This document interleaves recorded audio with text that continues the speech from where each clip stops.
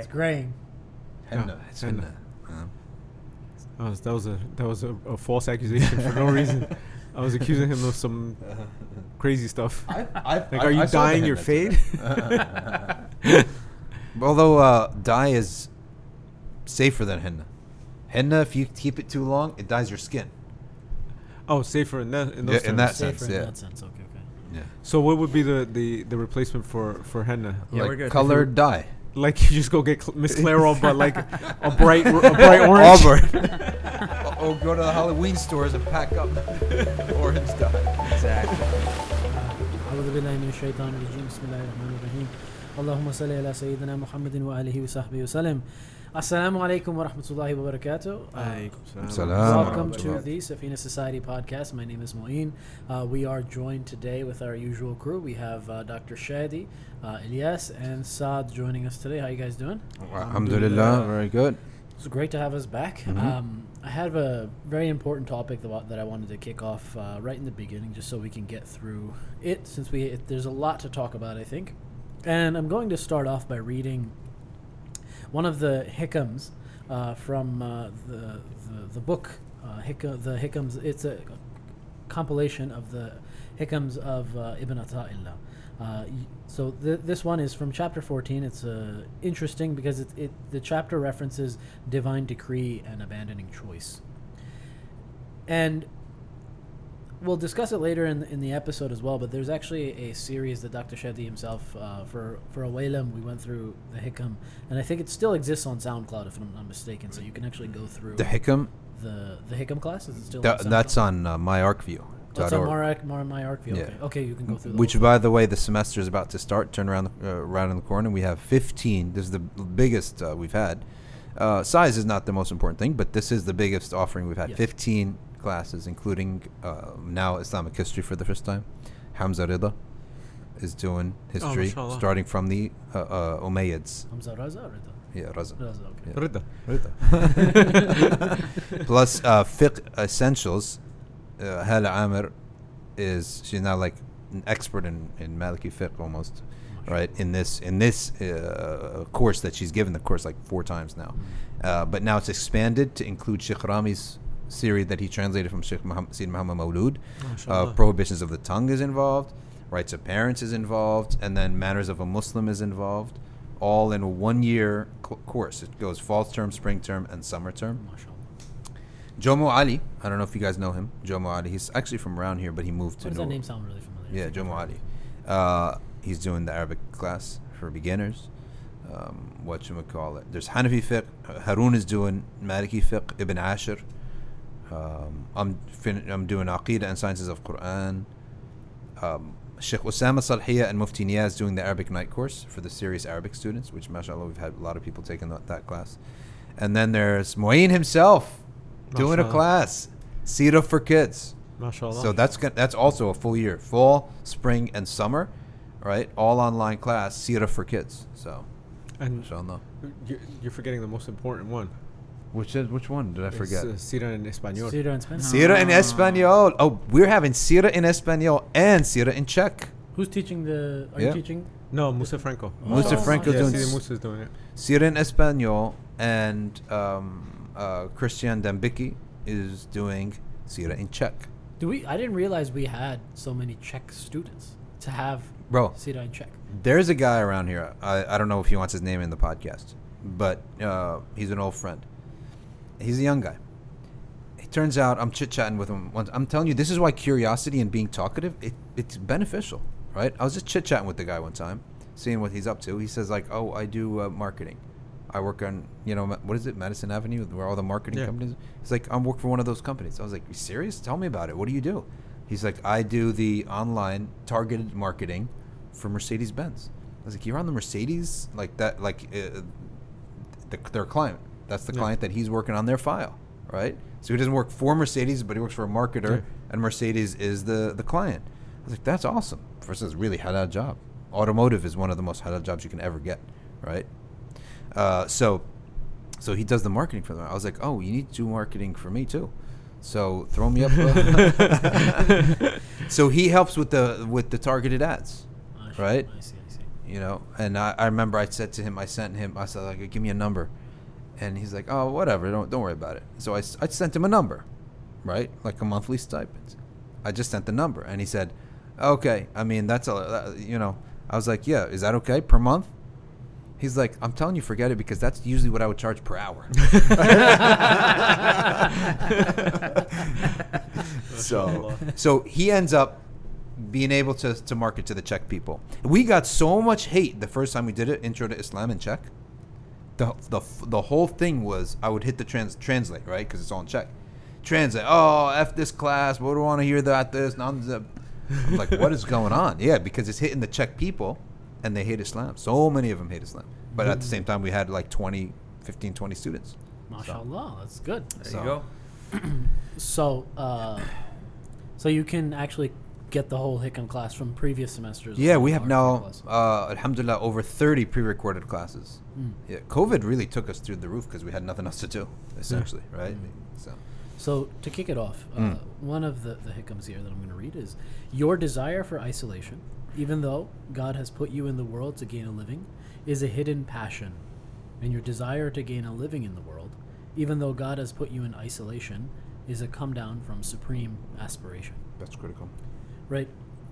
And I'd like to kick this off as a discussion into Tasawwuf, because what this Hikam is really talking about is our desire to be, and this is one of the issues I've always had, right? Especially I work in technology, we live in a very connected world, right? And we have this desire to just be away from everything and be unconnected and sort of live in seclusion.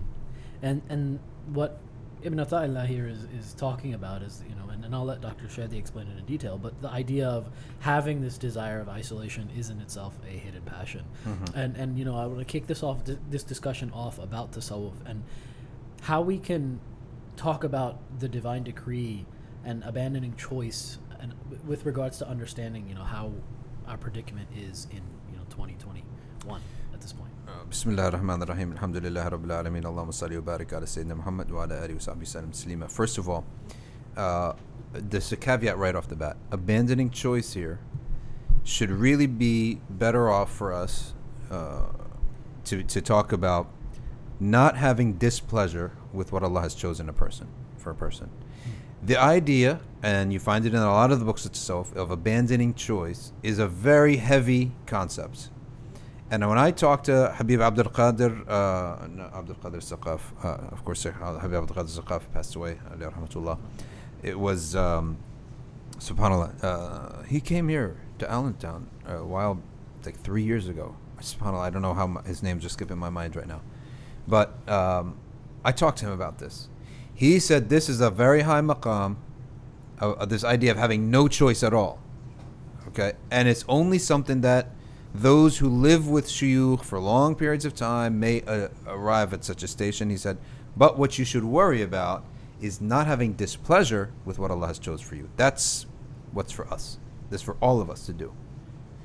And other than that, you do make choices, but you learn how to do it in the right way, which is that you make the choice, first of all, that no-brainer is within the bounds of the Sharia. We know that. But secondly, you do istishara and istikhara. And you understand how this works. Istikhara and istishara is not, aslam. Aslam is like casting lots. It's not by lottery. It's not by chance. It's not by random dreams. The way that istikhara and istishara work is that istishara is to ask somebody who has experience. Okay? If you want to go to medical school, you ask other people in medical school. You don't ask the local imam or someone you think is holy or pious. That doesn't make any sense. That's not what the Sharia is asking. You can ask them for dua. But you ask the people of that. Then you pray istikhara, and you may do istikhara with your sunan as many times as you want. Because istikhara is essentially dua. Okay? It's a dua. And Allah loves dua. So you can do istikhara as many times as you want.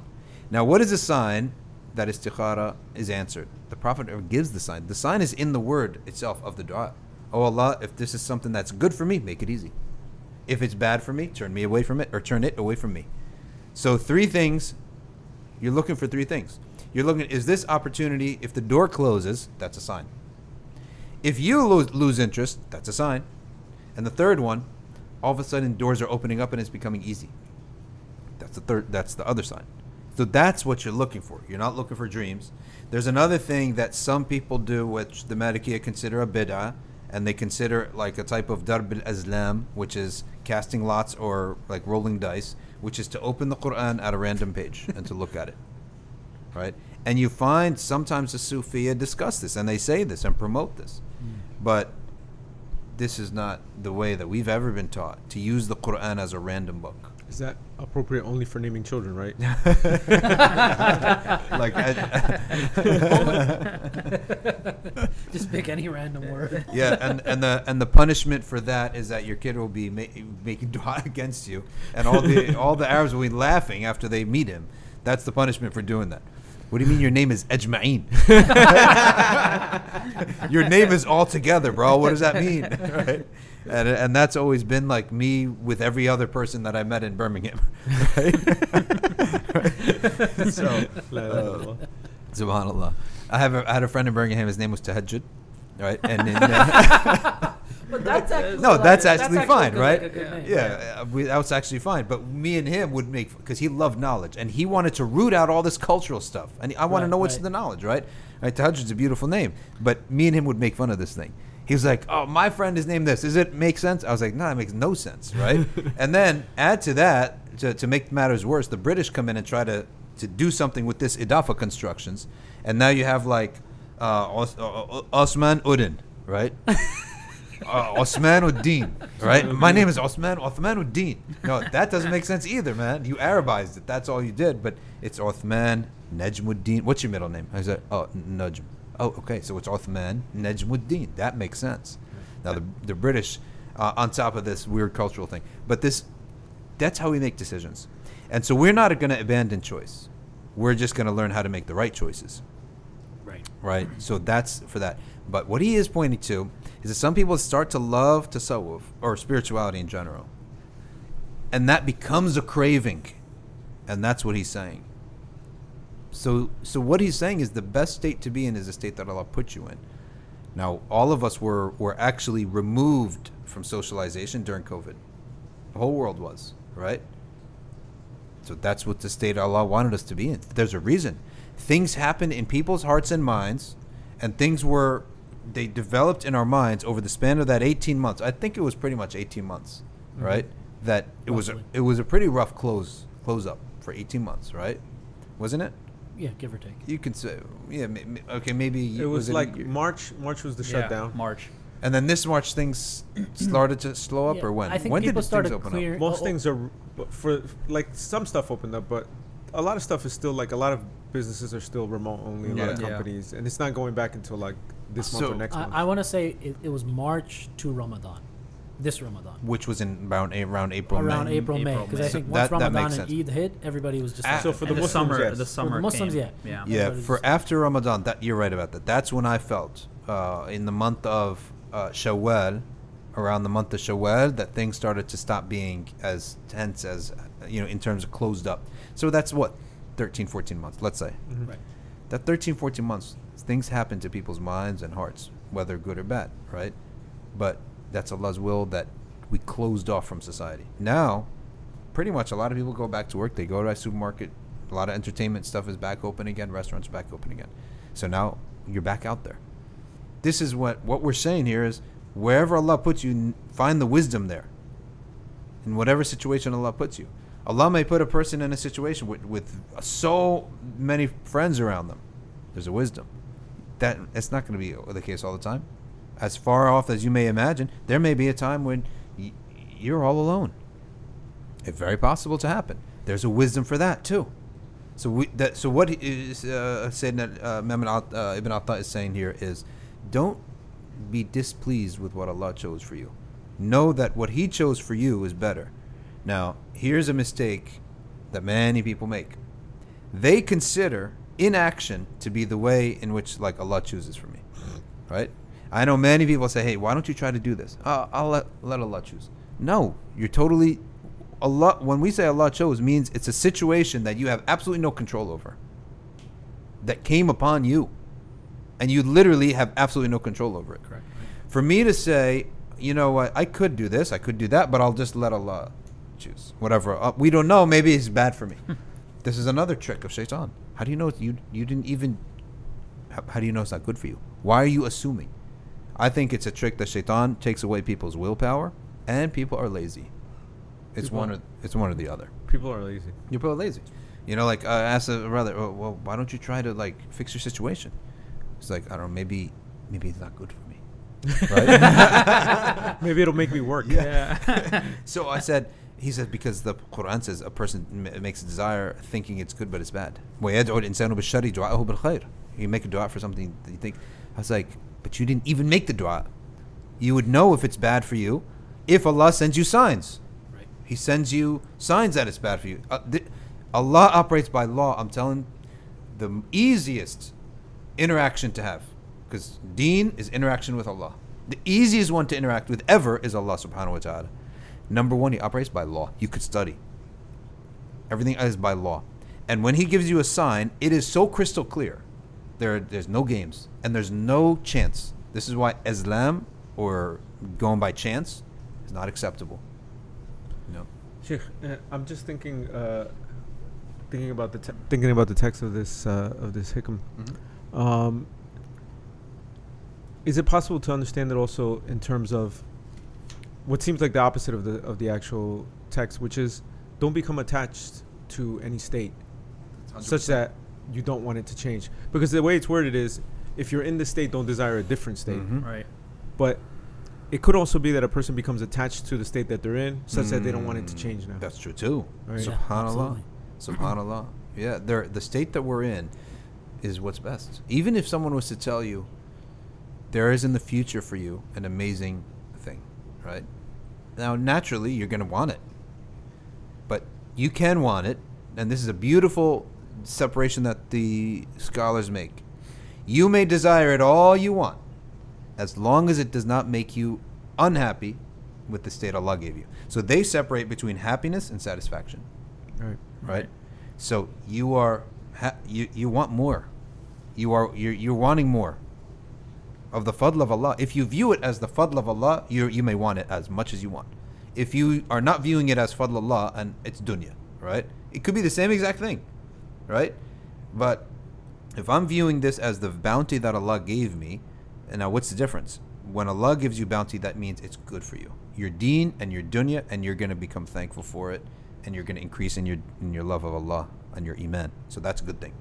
Okay, that does not, desiring that does not mean at all that I'm unhappy with the state Allah put me in. So look at the positivity of the deen, right? You may desire and be thankful and happy at the same time. Whereas if we were to just use most of our commonsensical brains, we always think it's one or the other. And here where the deen comes and says, no, it can be both. At-talab, seeking, fadlullah. Allah tells it, ibtaghu min fadlih, seek from His bounty. Allah says in the Quran. Allah also says, be content. Allah is not going to bring you two things to do that are going to cancel each other out. Right. So this is how we can be people of great desire for certain things and in life, while also be content. Whereas if you notice, the great people who achieved in the secular world, they're miserable with a certain state until they get to the next state, right? And they feel that if I'm content and happy, that means that's going to kill my momentum, it's going to kill my mojo. I need to become miserable. They divorce their wife, right? And they never see their kids. They're never content with this. So what they're actually moving to is, what their pleasure is novelty.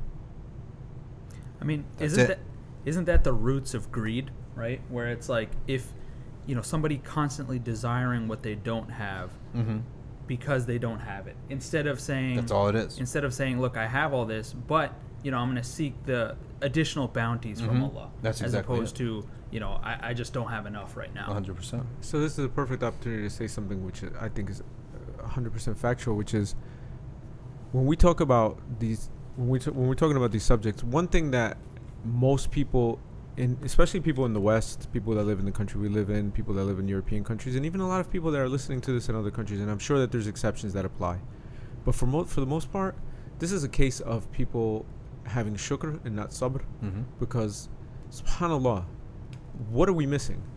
Yeah. What don't we? I'm sure you want more, but I know I want more. But really, what am I missing? SubhanAllah. What don't I have? Yeah. Not even that I need. What don't I have that I even want? Like we're living in a time of absolute abundance, and every time I really am like, wow, I really like it. The hadith of nothing fills the stomach of the son.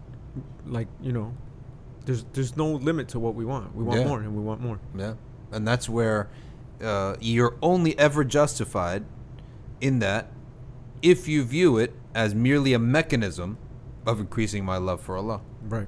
Sure. Right. Because of that hadith of the Prophet ﷺ, love my family for my sake, love me for Allah's sake, love Allah for the bounty that He's given you.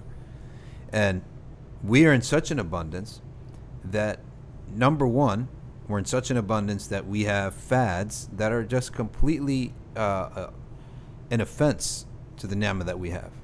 Like, so, I don't do this. I don't eat that, right? Now, it's one thing to people be healthy, but these things, they're, that some people in the world, they don't eat at all. Yeah. Right? Yeah. And you're on some diet, and you have the luxury to be picking and choosing all this stuff. Yeah. Right? The second point, this is the bigger point. We've already talked about the other point before, but the other point is that how would we have so much abundance? This is a proof against materialism. Yet at the same time, we have an epidemic of anxiety and mental illness. This is a proof that happiness is not solely materially based. Absolutely. It's spiritual, right? Because one thing that we can say, as abundant as we have in material comforts, we are messed up emotionally in the family sense, that families are broken up, and there's no faith. There's no belief. There's no sense of purpose or greater. Like, what are you? You're floating around. The Wall Street Journal just had an article about lost men. Did you see this? No. I got to send it to you. Well, there's no point. Can't read it anyway because of the paywall. Yeah. So, but the title is good enough. I wish I had a subscription to that. Then I would be complete. Yeah.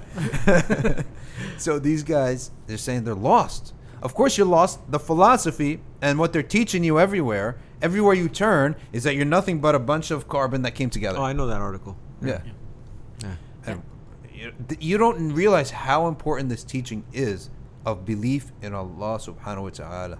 Yeah. Right. And that's where it's a perfect place to say, this is where we tend to learn a lot about fiqh and aqidah and a few other and these other sciences, right? But when it comes to the science of tasawwuf, right, it is not just a theoretical science, right? That you like, not that aqidah is pure theory, but it mostly theory, right? You understand all this stuff and you apply it and you conceptualize it. Once you know it, that's how you solidify your iman. Tasawwuf it requires a lot more effort. And it really is really the last of all of the sciences, if you think about it, right? Because it's once you have everything else, now you can perfect everything that you've done and give it polish, right? Mm-hmm. But one thing I was going to say is, what's interesting is tasawwuf is often, and the things that are taught in the science of tasawwuf are often the cure for a lot of the diseases that you're talking about. As a matter of fact, I was talking to Saad the other day, and both of us, we mentioned the modern woe is very heavy upon the heart and the mind and what's going on, this depression and anxiety and all this stuff. And oftentimes the solution is the basic stuff, right?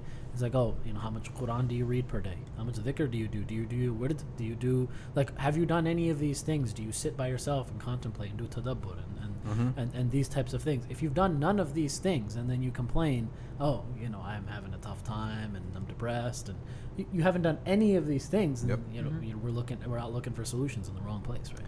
You're not putting in the work. You can't lose weight if you don't put in the work. Yeah, right? Absolutely. I was talking to my dad and I was telling him that there are these 5-hour obstacle courses that these guys do as like a weight loss thing, right? And they climb a muddy mountain, right? And you're falling back and you climb again, or you climb a really tall fence, and there's even like some of them have like live wire. Yeah. Tough mudder, right?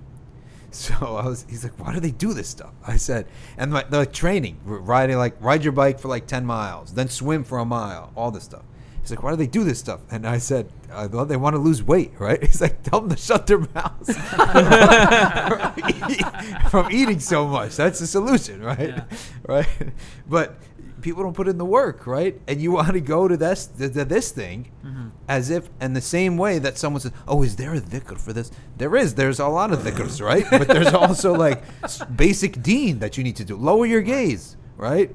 Lower your gaze, pray on time. No, There's fundamentals. People want quick immediate fix. Immediate, yes. They want like spiritual technology. This is exactly You it. plug this in, and then it gives you X result. Immediate thing. So this doesn't work. We got to put in the basic bare bone fundamentals of things, lowering the gaze and all these things. Making like I remember one time a youth complained to the sheikh in England, and he said to him, I do so much dhikr, but I feel like I'm dry.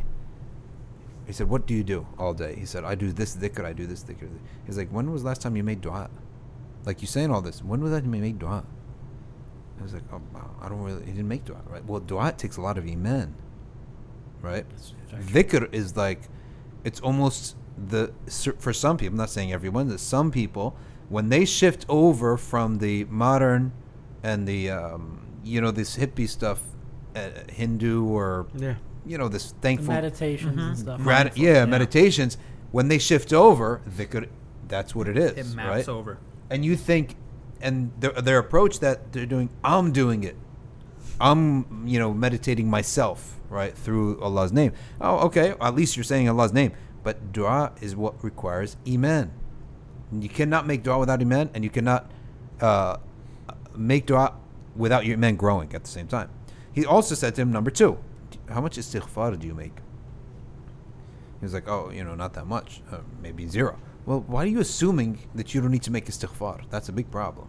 Secondly, when you do this ibadah, do you ask for Allah to accept it? Or you just assume it's accepted, right? So ego is there. So much ego and weak faith. At the same time, there's a lot of dhikr. So the person was doing a lot of dhikr, not feeling much, because that's why you need coaching. Absolutely. Right? And the sheikh is like a coach. He'll show you not the shortcut, the right way.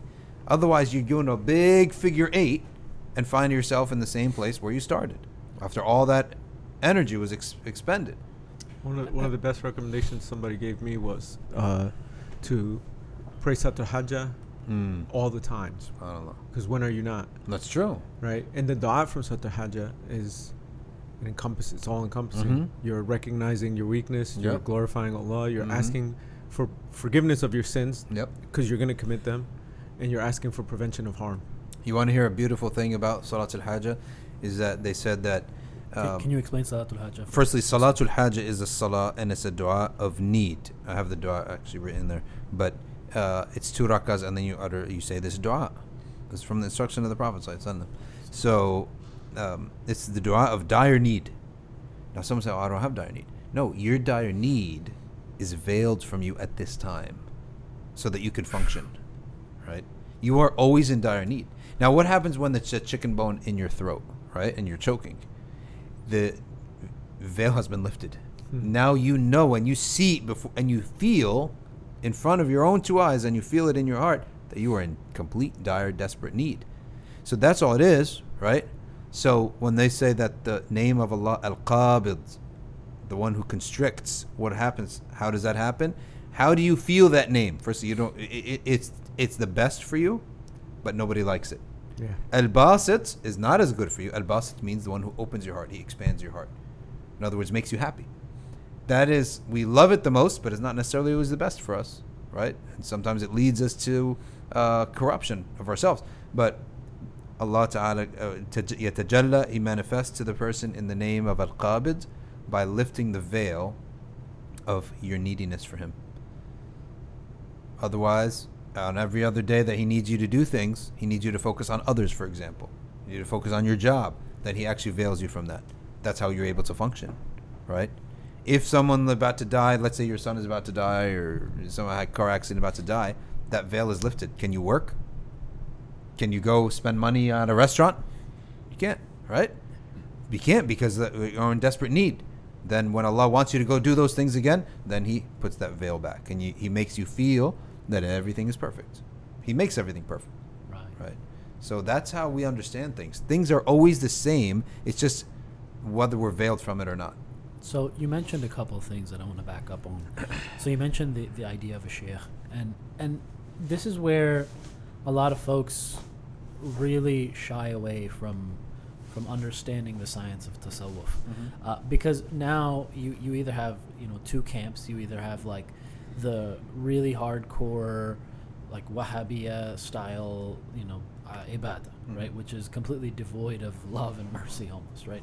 And then you also have the really goofy, like CD this and CD that, and everything is just about like visiting shrines and doing mawlids, and there's no real not that there's anything wrong with that specifically, but when it's divorced from any real intellectual work, and I mean any real ibadah work, and it's mostly just feel good stuff, right? Then this is where people are like, okay, I don't want to do any of it.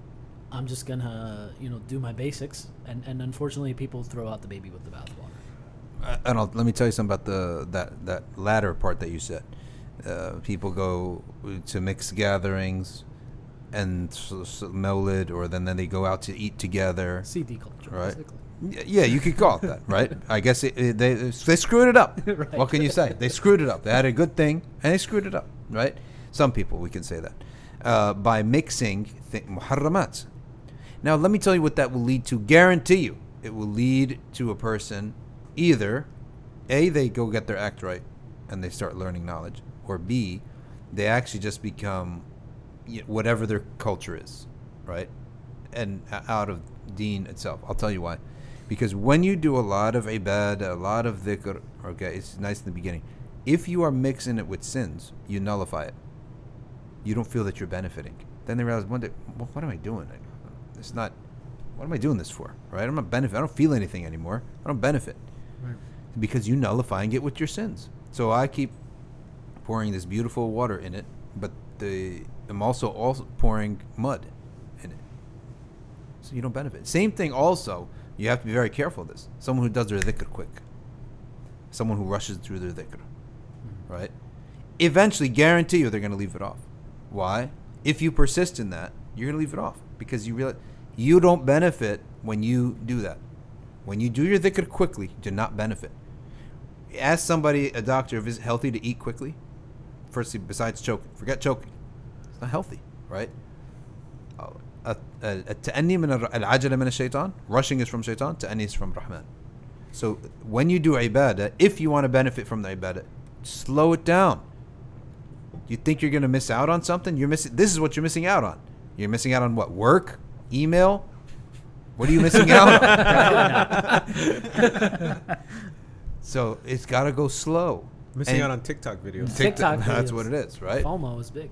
Yeah. So you can't mix ibadah with sins. And that's why I'm telling you, the one who is, let's say, in a hardcore group, and then he for the first time meets the people of Tasawwuf. He's in a hardcore group. Everything's black and white. Music is absolutely haram. Okay? Everything about it is haram. Even anything, right? Buddha is haram. Everything's haram. It's all haram. Okay?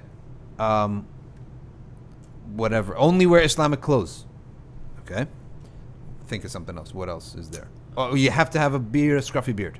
Okay? Say something. What else? Any sort of object. No haircuts that are not all one length. Yeah. Yeah. Not even a shorter in the back, right? All these things.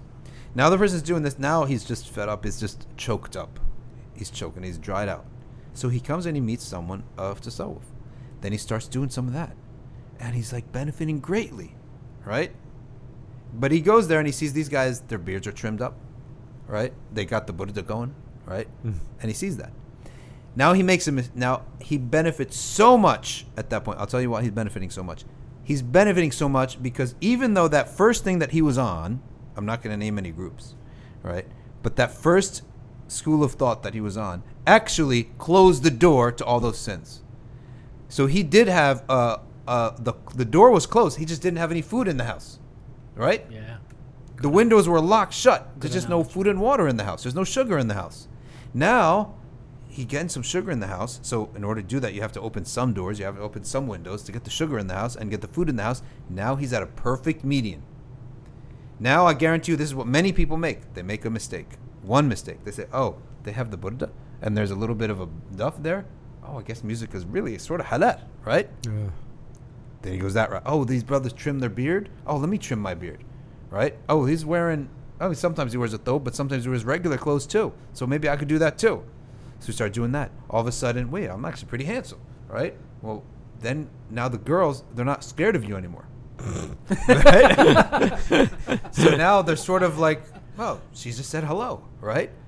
And then he go and that's the route they go. I guarantee you there's like so many youth and adults that they went that route.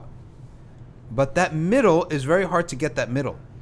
Yep. Okay? It's very hard to get that middle. So yeah, that middle is so important. We have to close off the door on these sins. And I guarantee you, okay, that 9 out of 10 of our listeners, they know someone or they experience it this themselves. That they started off with a super strict operation, right? And then they dried out. They came into the middle, the like traditional middle, 4 madhabs with tasawwuf. But they misunderstood certain things. They misunderstood that because there's mawarid, as if music is halal. No, it's not in any of the 4 madhabs, right? And let's say someone says, oh, come on, don't say this. Look at Shawkani's fatwa. Shawkani has a great fatwa, right? Exactly. You know, you heard this, I right? know exactly what you're talking about. Okay. First of all, Shawkani, he lists 2 groups. The one group he calls those who prohibit. The second group he lists their names. Right? Right? He lists their names. Now, let me just tell you one thing. Just because some shuyukh, they don't go and rail against music, and just because you found a fatwa, leave all that aside. I want you to go to the actual shuyukh who are the arifina billah and look at their practice. I want you to go to the shuyukh that you look up to, and I want you to go to the places where the Quran is memorized, okay, and the fuqaha are produced. And I want you to see how they live. I guarantee you they don't listen to music.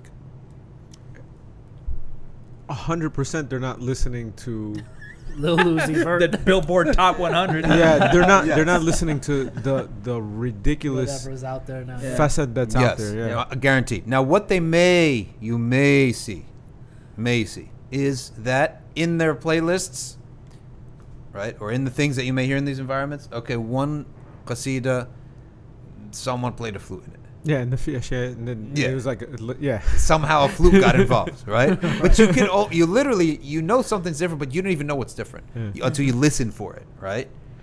And, so that's why, because there is the people of the 4 madhabs, from what I've seen, they have a commonsensical flexibility.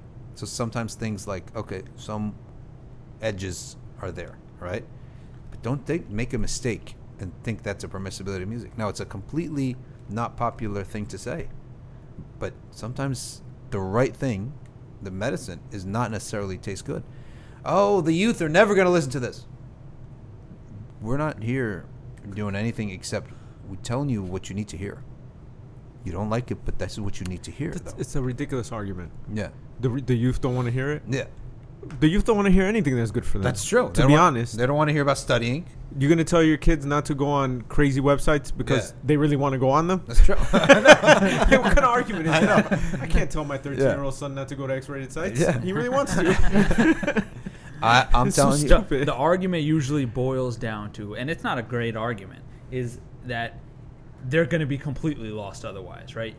Yeah. It's like, if you come down too hard on them, they're going to hate Islam. Yeah, then they're going to completely pull away 100%. Yeah. Which, I mean, I don't even know how true that is. I'm going to put my faith in, which I think is the bulk of people who have common sense. And they know, that what they're hearing, if it has some kind of a basis and an evidence, even if you're not doing it, right, you're not doing it now. In the future, Allah may open the door for you to practice that, right? And that just you heard one thing that you don't like, you're going to throw out the whole of Islam. You need other forms of therapy then and help thinking. Here's something better. Listen to Taha 97, but then just know their Taha and make tawbah. That's it. And then let's see how tired you get of making tawbah every day. Yeah. I know. And let's pray 2 rakahs, say you won't come back to this sin, and ask Allah for forgiveness. And then tomorrow morning we'll see what you listen to on your drive to work. We had the staff orientation, and one of the things I said is the policy of Sufyan society is that it's the mashhur of any of the 4 madhabs, and the aqidah of the Ash'ari and the Maturidiyya. Okay, and that you could say the Hanabila if we go to their original aqidas, right? And the Tasawwuf of Ghazali, right? There's a Ghazali and a Shadli. Habib Omar teaches that Turuq, the ways of Tasawwuf, are either the way of Ghazali or the way of a Shadli. The way of al-Ghazali is harshness on the nafs. The way of a Shadli is leniency on the nafs, and yet an abundance of ibadah, of shukr. That's what I like, right? And I think that's what suits us, to be honest with you. So, when he says the way of a Shadli is not necessarily limited to the Shadli tariqah. Other turuq may have observed that methodology, and shuyukh may have observed that. But point being, this is the policy. If you get a question, that's the policy. Now, you may be in a position where you're answering a question that you don't practice. Like, what is the ruling on this? The ruling official policy of the organization that when you get asked this question, this is the answer, right? You may not practice that. So I said to him, you may start feeling like this cognitive dissonance, like you're a big munafiq. So you're not a munafiq. We have weakness. That's all. The munafiq is if you accept it for yourself. And Habib Omar said this about sins. What happens if I do dawah but I do sins? What happens if why do I do a lot of sins, and how do I know that it's harmful? He said it's harmful when you reach a point of accepting it for yourself. But if you don't accept it for yourself, I'm not pleased with myself, right? I'm not pleased with myself that I'm involved in like 5 interest-based contracts. I'm not pleased with it, right? You're not persistent upon sin in the sight of Allah at that point. You're penitent. Right, you're someone who is, acceptable. That's acceptable, because when you don't accept it for yourself, you're saying, "I adhere. This is the truth. I'm just the one who is weak." You're not a munafiq. You should have no feeling of hypocrisy. You should have a feeling of weakness, which is a beautiful bifurcation and solves a lot of our problems. Because I'm sure that a lot of people are heavily involved in dawah and also heavily involved in some sins, right? Because who's doing dawah today? You think it's like a 20-year graduate, 10-year graduate who had 50 shiyukh helping him? No. A medical doctor. How many medical doctors help him become a medical doctor? Right. Like, you're taking courses for 4 years with all these guys, with doctors, essentially. And then you're taking residency with how many doctors are involved in that. How many doctors come together to produce one doctor? Right? Dozens. We have shuyukh. It's just like you met 2 shuyukh for 2 weeks. Now you're the biggest. You're the most knowledgeable person in the town now, right? The dais are the first aid guys. First aid. That's exactly what it is. That's all it is. They took the CPR course. Yeah. They took a first aid course. That's a good one. Yeah. Like 8 hours total training. Exactly. So why should we expect? I don't expect you to reach even a level of like mustaqim, right? In terms of all the deeds, I expect you to have sins. You're a human being, right? But now, how do we deal with those sins? Borrow it and be a munafiq? No. Change the ruling of Allah? No. Never. Just admit to weakness. Yeah. That's it. I'm weak. And may Allah accept my tawbah. That's it. So then, next question is, a lot of people see, for example, I'm reading this text that Ibn Ataillah, rahimahullah, he said these things, right? Some people may say, why take from other people who are going to give us advice about the deen?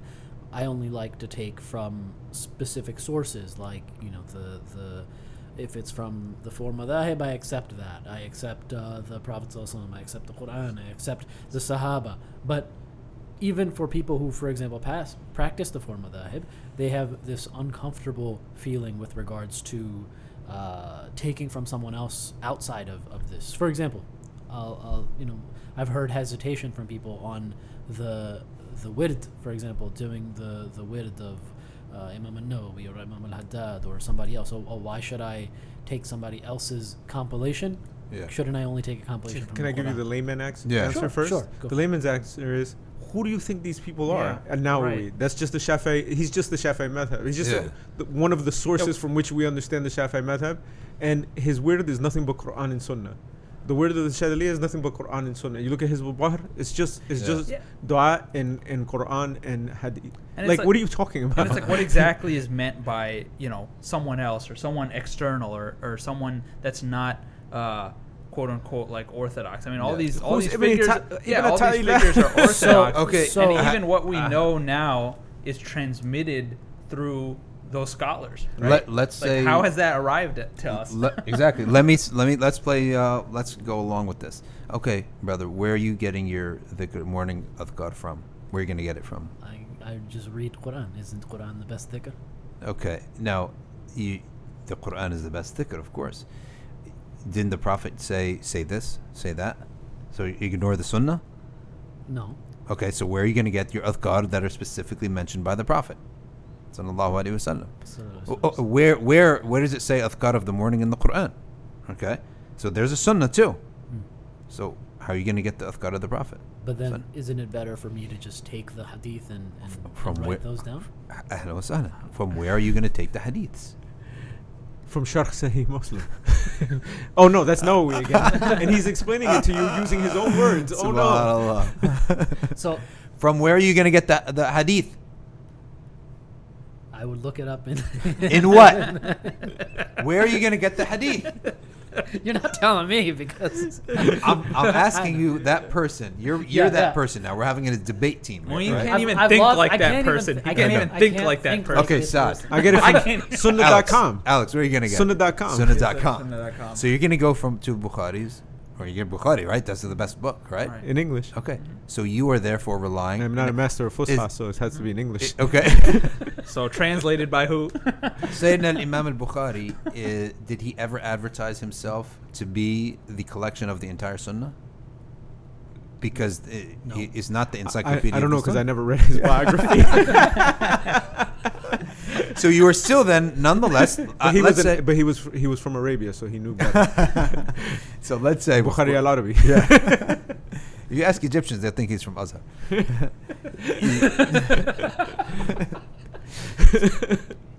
Let's say hypothetically, Imam al-Bukhari get the adhkar from Bukhari Sahih. Okay. Sahih. You didn't know that Imam al-Bukhari made a choice selection. That's his selection of the ahadith to include. Are they the only ones? No, they're not the only ones. Imam al-Nawawi's book of remembrance is the size of entire Sahih Bukhari. And if Sahih Bukhari is going to have like a chapter on the adhkar, right? So you're still relying on a human being. So I'll try to play this person again because this person, because I've met a lot of these types of people, right? And I've grown up around a lot of these types of people, and the mentality isn't just a lot of these people are sincere, right? They're trying to truly understand where these things come from, and so that for them there is this apprehension because a lot of these things seem alien. The entire culture of Tasawwuf is so mired in especially the bad apples of the Tasawwuf have created this sort of environment and culture of just and I will tell you this as being from the subcontinent, right? Yeah. The subcontinent Sunnis, what most folks would call the Barelvis, right, is they would say that they've gone so far into the whole the culture of Tasawwuf and going to the mazars, going to the Isthigatha and the Tawassul. They've gone so far that they're like you said earlier, there's so much sin, and then a lot of these people come to the States or come to Western countries and they then see the other side, right? And this isn't just limited to the subcontinent. We see it from other places as well, where there's like a big Sunni influence, right? They come from there because there's a lot of Jahiliyyah as well, right? And so they come, they learn some books, they learn some stuff, and then now they're like, okay, I don't feel comfortable with all this stuff, and so they kind of just reject it all wholesale. Right? I roomed with one of those guys. Right. Yeah. And so there's a lot, and that's where the question is coming from, right? Is from this background of, I'm trying to be sincere, I'm trying to understand the four madhahib and the Ash'ari Maturidi way and the Aqidah, the Hanabila Aqidah. I'm trying to understand all of this, but the Tasawwuf stuff, it really bugs me. I'll tell you, listen, if you come from that background and you're totally bugged out, take your then you get a free pass, right? You should get a free pass, right? And we're talking, that when you're not in a field, okay, you don't study that field. When you get burned once, pretty much the rest of your life you're just gonna avoid that thing. It's only the people who are studying, who study the matter, they're the ones who we should expect them to take a U-turn when they discover a piece of evidence. right? Correct. I expect if you're, let's say I'm debating with, let's say, a brother about a mas'ala who's a talib ilm, a student of knowledge. If you present me with the evidence, even let's say within the Malikis, we're debating something in the Maliki madhab, and he presents me with the text, right?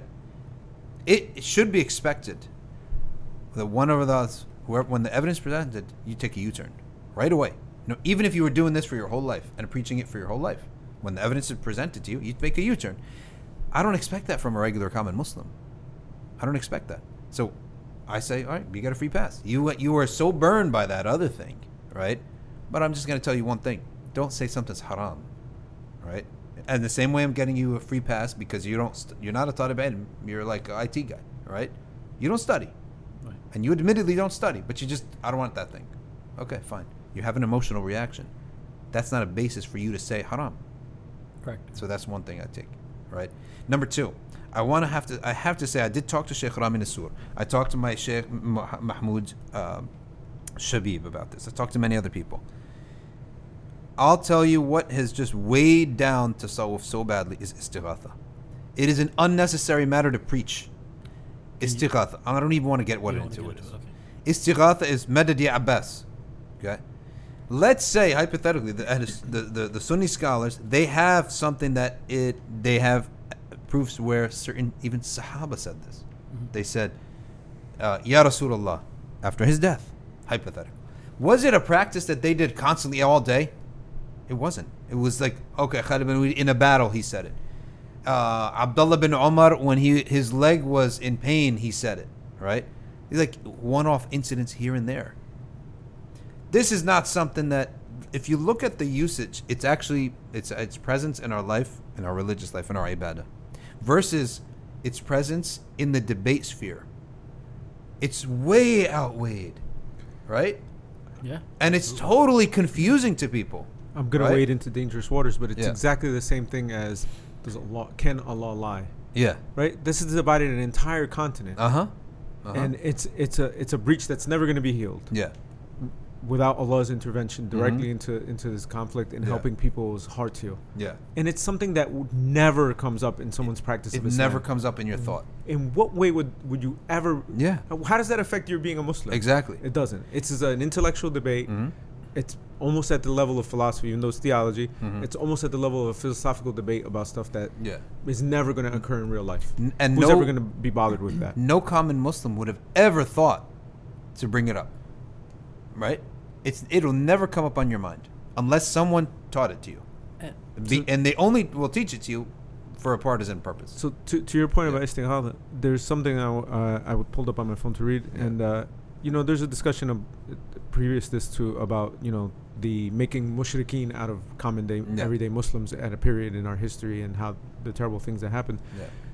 The next paragraph is the success of their da'wah is not in how many hardcore takfiris they convert to their worldview. It lies in the fact that even regular Muslims now apply a quote-unquote shirk test to permissible and even sunnah actions.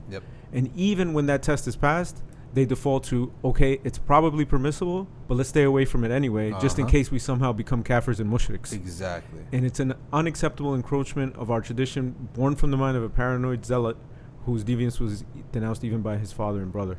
That was extra. That's I could have stopped before that. Yeah. No, that's true. But it's a fact. That's where it reached to. It reached so far that a common person, like when I say common person, meaning like a regular auntie, I said, one of the best things you do is salah and salam on the Prophet. I said, and her reply, religious Muslim, was, wait, isn't this bid'ah? Right? Salah and salam on the Messenger. Isn't this bid'ah? Yeah. Like, we got to that far. What'd you say? How does she do durood in prayer? I'm telling you. Or say that the because in their mind, it's you put on some like funny lights. And you're all swaying, and somebody's playing a lute in the background, and you're saying, "There's this somebody's spinning, right." It's like a whole. They turn it into some kind of crazy. It's a projection ritual of like what they imagine instead of just giving. Because people don't take the tasawwuf. Most people, right? you go tell the Aam person in the Western world, right? Some Muslim, just pick them up from the masjid and ask them what Tasawwuf is. They're not going to say, oh, it's Ibn Ataillah and he's telling us about the inner states and how to cure the diseases of the heart and how to understand hasad and understand these things and how to perfect your prayer. They think it's hadra. They think it's Isthigatha. They think it's putting that's razor blades in your mouth. Yeah, right. They I'm think it's you. mind you, and I'm not even dismissing any of those practices of tasawwuf, but it's like the music thing, exactly like the music thing, right? Where it's these are the fringe things that these are minor things that people do. Not the Sufis are not constantly in a state of hadra, right? Like nobody's doing hadra all day and all night. Yeah. Now here. Right, like and even if you convince a person like that it's permissible, they'll go, yeah, but probably you should stay away from it. Right, it's like why this would is the default. The default is everything is shirk, and bid'ah and possibly kufr. Even if it's not, it's safer to not do anything ever. Yeah. How would you counter that logic? You have to be careful not to overpraise the Prophet. Like you ever could. Subhanallah. This is a good point though, because I do question how do you counter that, because I've heard it from many people. For example, they'll say things like it's better to be safe than to be sorry, right? Like what Alex is saying. Right? That's the argument. Is it after 15 years of being in this? My response is, oh, okay, be safe. Miss out. Be safe. I guarantee you'll be knocking 5 years later.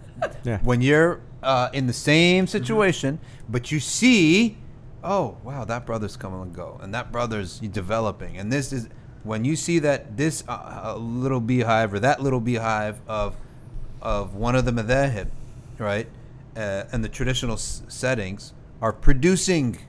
They're producing. This one went and he learned, and he can give you rulings now, right? Where did he come out of? He came out of that little beehive, right? Or this little beehive. And you haven't changed, right? Now, and I'll tell you, this happened, right? This person, I had a person who was of that type of mentality. Pretty hard, though. I said, okay. I tried to argue with him back when I was naive enough to argue. Now I just say, let's let the scoreboard tell the score. Yeah. The scoreboard is what happens on the ground, right? Let that tell the story. So years later, the person, because he doesn't refuse to do usul and madhahib, so they get confused in fiqh. Now he always comes to me with fiqh questions, right? To me, I don't need you to tell me you lost and I won, right? or I was right and you're wrong. Your behavior is telling me that. Why are you asking me, right? You're asking me because that's an admission. I don't want to rub anything in, and no one won and lost here. Right. I'm just saying that in terms of, feeling. That's how you feel. Yeah. I was right. Okay. Right. This is the right way to do things. You study the curriculum of a madhab. Okay. The madhahib have existed for this long for a reason. Right. And the non-madhahib don't exist. There's no such thing. Right. So therefore, let's let the scoreboard decide. Yeah. I mean, and in every science, is it not the case that there's always some fringe, weird opinion? So, for example, take even Aqidah, right? Yeah. We have the Mu'tazila, right, who went so extreme in kalam, and then they had issues, right? People could do the same with tasawwuf, right? We know it all. There's many stories, right? People go so extreme in the science of tasawwuf, and then they make mistakes. Right? So obviously, it can happen in any field. Sidi Ahmed Zarruq was yelling about this 300 years ago, or 500 years ago when he lived. He was saying, and he has a book, Qawa'id al-Tasawwuf, like lamenting, this is not the way we're supposed to be doing things, because he could foresee that we're losing the priority. And if you lose a priority, eventually someone's going to call you out. So I have no problem saying that, our policy is that type of tasawwuf which is without the extremities and the excesses, that just from common sense, it pulls down the whole thing, right? Yeah.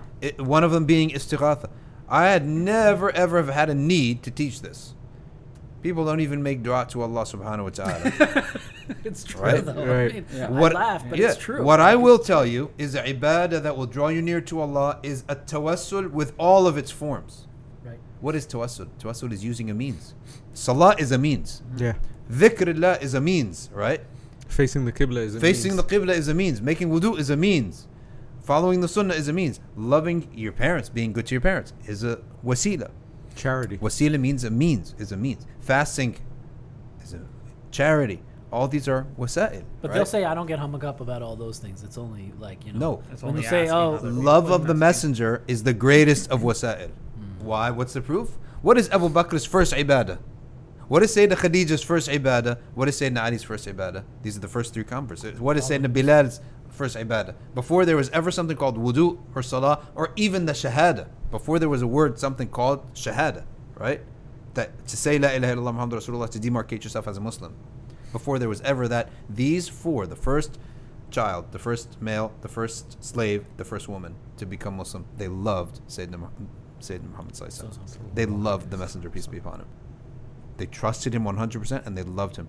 Bilal, when he saw the Prophet ﷺ's face, he didn't know the Prophet. He said, that's not the face of a liar. That's the first thing he said. So he loved him right away. He trusted him right away. So love of the Messenger ﷺ. How are we going to attain that? You attain it however you want to attain it. You can read. You want to tell me? You can read about him. Do salah and salam about him. Read shama'il. Read seerah. However you want to do it. Okay? What's important is that a person has... Now, when you do that, that's what we mean by tawassul. That's the wasila, the Prophet. You love the Prophet ﷺ as an act that is, you know, is pleasing to Allah. Follow his sunnah, love his sunnah, read the shama'il, and do salawat upon him, knowing that this is pleasing to your Creator. That's wasila. And that we teach all day. Right? You know, somebody once asked a sheikh about finding a tariq or something. This is not a sheikh that promotes being in a tariq. He's not against it, but he doesn't promote it. Yeah. And they were like, you know, I want to find the Sufi sheikh. What should I do? And he said, go through Matharat al-Qulub. Yeah. Muhammad Maulud's book, Diseases of the Heart and Their Cures. Apply that stuff. Mm-hmm. Once you do that, if you're having ahwal and stuff like that, then go find the sheikh because you need one. Because now you've become something. You need the sheikh to control your ahwal. Right? Yeah. Yeah. But in the meantime, To just monitor them. just go through these and try to eliminate these diseases from your heart and try to apply their cures, Yeah. which is a lifetime's work. Exactly. And here's the thing. Some people, this idea of a sheikh, let's address this for a second. Some people get this mistake that, oh, you cannot develop spiritually without a sheikh. No, that's not the case. The majority of the time when they said you must have a sheikh, they were saying this because people would develop so quickly, and back then people were pure. And now you're doing dhikr and you're pure. Now what's going to happen is something's going to happen called mukashafat. All right, you're going to have kashf. It means you're going to have beautiful dreams. You're going to have inspirations, all these things. This was what may lead you astray. You may fall off the right path because you have so many unveilings that even shaitan may possibly throw something in there. You need a sheikh to show you what's a true mukashafa, what's false, and how to live with it. Right? That's why you needed a sheikh. Right? But some people think, I can't do any tasawwuf without a sheikh. I have a sheikh without a bay'ah. This is not access to a gym, right? That's what people really treat it like. Yeah, right. I need to hit the weights, but I don't have a gym membership. Yeah. So No. I can't go to the weight room, right? No, this is not how it is. 99% of all this, you can do it. It's good to have someone give you a word, and so that you know that it's coming from a scholar, that it's Yeah. not some made up. But you know, just if the imam of your masjid, if he's a normal, regular, good Muslim, and he'll be like, just read, you know, Yeah. Ratib or the word of Imam Nawawi or something Yeah. like that, and there you go. Moin, what were you telling me the other day about what Imam Ahmad Zarruq said? Yeah, Sayyidi Ahmad Zarruq, I think Harun posted it, right? That, you know, in his time, and it's, I think the statement is a bit hyperbolic, but, Yeah. you know, at his time, you know, there was no, he said that there was no murabbi around anymore, and so take the salawat on the Prophet sallallahu alaihi wasallam as your sheikh. It's Yeah, definitely so- hyperbole. I mean, it's hyperbolic, obviously, you know. There's, Yeah, and actually some people unfortunately took that literally. I know. Because and what's the reason? The reason is that he's saying that hyperbolically, and the reason is that if there's no murabbi, then there's no one to actualize and reach the levels of ihsan needed. That means the message of the Prophet ﷺ has become limited. Right. Like it's a dead end, and that would be a naqs for the Prophet ﷺ, right? The sign that the Prophet ﷺ, when Allah says wal akhiratu khayrun laka min ula, what is to come is always better than for you. This also means for his ummah, in the sense that there will always be the message of Islam as the Prophet wanted it fulfilled on the earth. Okay? Because if there's no murabbi, that means there's no fulfillment of the message. Right? So he may be saying that hyperbolically. He may be saying that if your town doesn't have... Of course, it's possible for a certain town not to have a murabbi. There's not a single... There could be continents with no Muslims at all. Yeah. We wouldn't say that Tawheed is not observed. Yeah, Tawheed is not observed there, but it's definitely observed in the world. I mean, we can also take it in today's times that there's just so much fitna around, so much confusion around, right? That even if a murabbi exists, right, it's difficult to find, understand who they are, and how to get to them.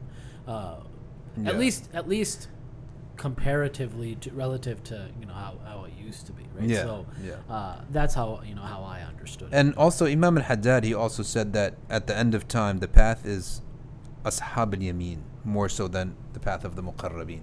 So maybe back in the day, the muqarrabin means those who are drawn very close near, and ashab al-yamin is the righteous. Means they avoid sins, they do good deeds, and they try to do a little bit more good deeds. That's it, right? It's very simple. But he said that the path of mujahada, struggle, striving will be to arrive at ashab al-yamin, right? Allah. Right? Because think about it. That holds true in my life. That's so true, right? You spend your whole life, and when you finally make an achievement, what's your achievement? Oh, I don't commit this or that sin anymore. I prayed all 5 in the masjid today. SubhanAllah. I mean, by default, you had to look for sins back in those days. Today, you have to spend 20 years of your life trying to not do a certain sin. You know? All 5 in the masjid? I would think I've reached. Listen, by the way, we joke, right? But there's the famous saying of true. there's the famous saying of Sayyidina Umar about having khushu, that if I had one prayer with khushu, I would consider myself a true believer. Subhanallah. Very And this is Umar. Yeah. Radiallahu ta'ala. Now, if someone wants a wird, we put them on the website, safinasociety.org/wird. Well, we put the 2 awrat of the morning and the evening. There you go. Do they have to look at your picture and to get the spiritual connection? Alex is referencing some people said that put the picture of the sheikh and say Allah, Allah, Allah, right? Yeah, and you give your bay'ah with the picture. Yeah. Staring at the picture increases you. Or you put your hand on the monitor of the computer. SubhanAllah. The sheikh is zoom back. Or you follow you pray in Jamaat by watching the Kaaba. That's not to dismiss some of the more esoteric realities of Tasawwuf. Of course not. Listen, if we're talking to people here who maybe they have kids, teach your kid in the same way that you teach them how to recite the Quran, right? You teach him that seriously. You make sure he knows how to read the Quran, right? Well, teach him also Dala'il Khairat. Yeah. We do not ever do any ibadah without having some mention of the Messenger sallallahu, right? Well, who did you get the Quran from? Of course, from Allah. Okay, but Allah did not come and give it to you. The Messenger sallallahu was sent with the Quran, so you have to give some shukr with that, right? And I'm telling you, there is something that salah on the Prophet does to a person's character. It smoothens out and removes anxieties. Who said this? The Prophet himself said this, right? So we have now an epidemic of anxiety. We have an epidemic of mental illness. One of the ways that we should really spare ourselves from it and our kids and youth is salah and salam on the Messenger should be part of the curriculum. And one of the things when Qari Zahid, he runs the Hifz Academy for us now, alhamdulillah, and is very successful. But one of the things I said is, I want a academy that produces people, they memorize the Quran, they will also recite salawats on the Prophet ﷺ. Okay, so they're not just going to you recite a beautiful recitation of Quran. Okay, you also show me how you recite. How do you send salah and salam on the Messenger ﷺ?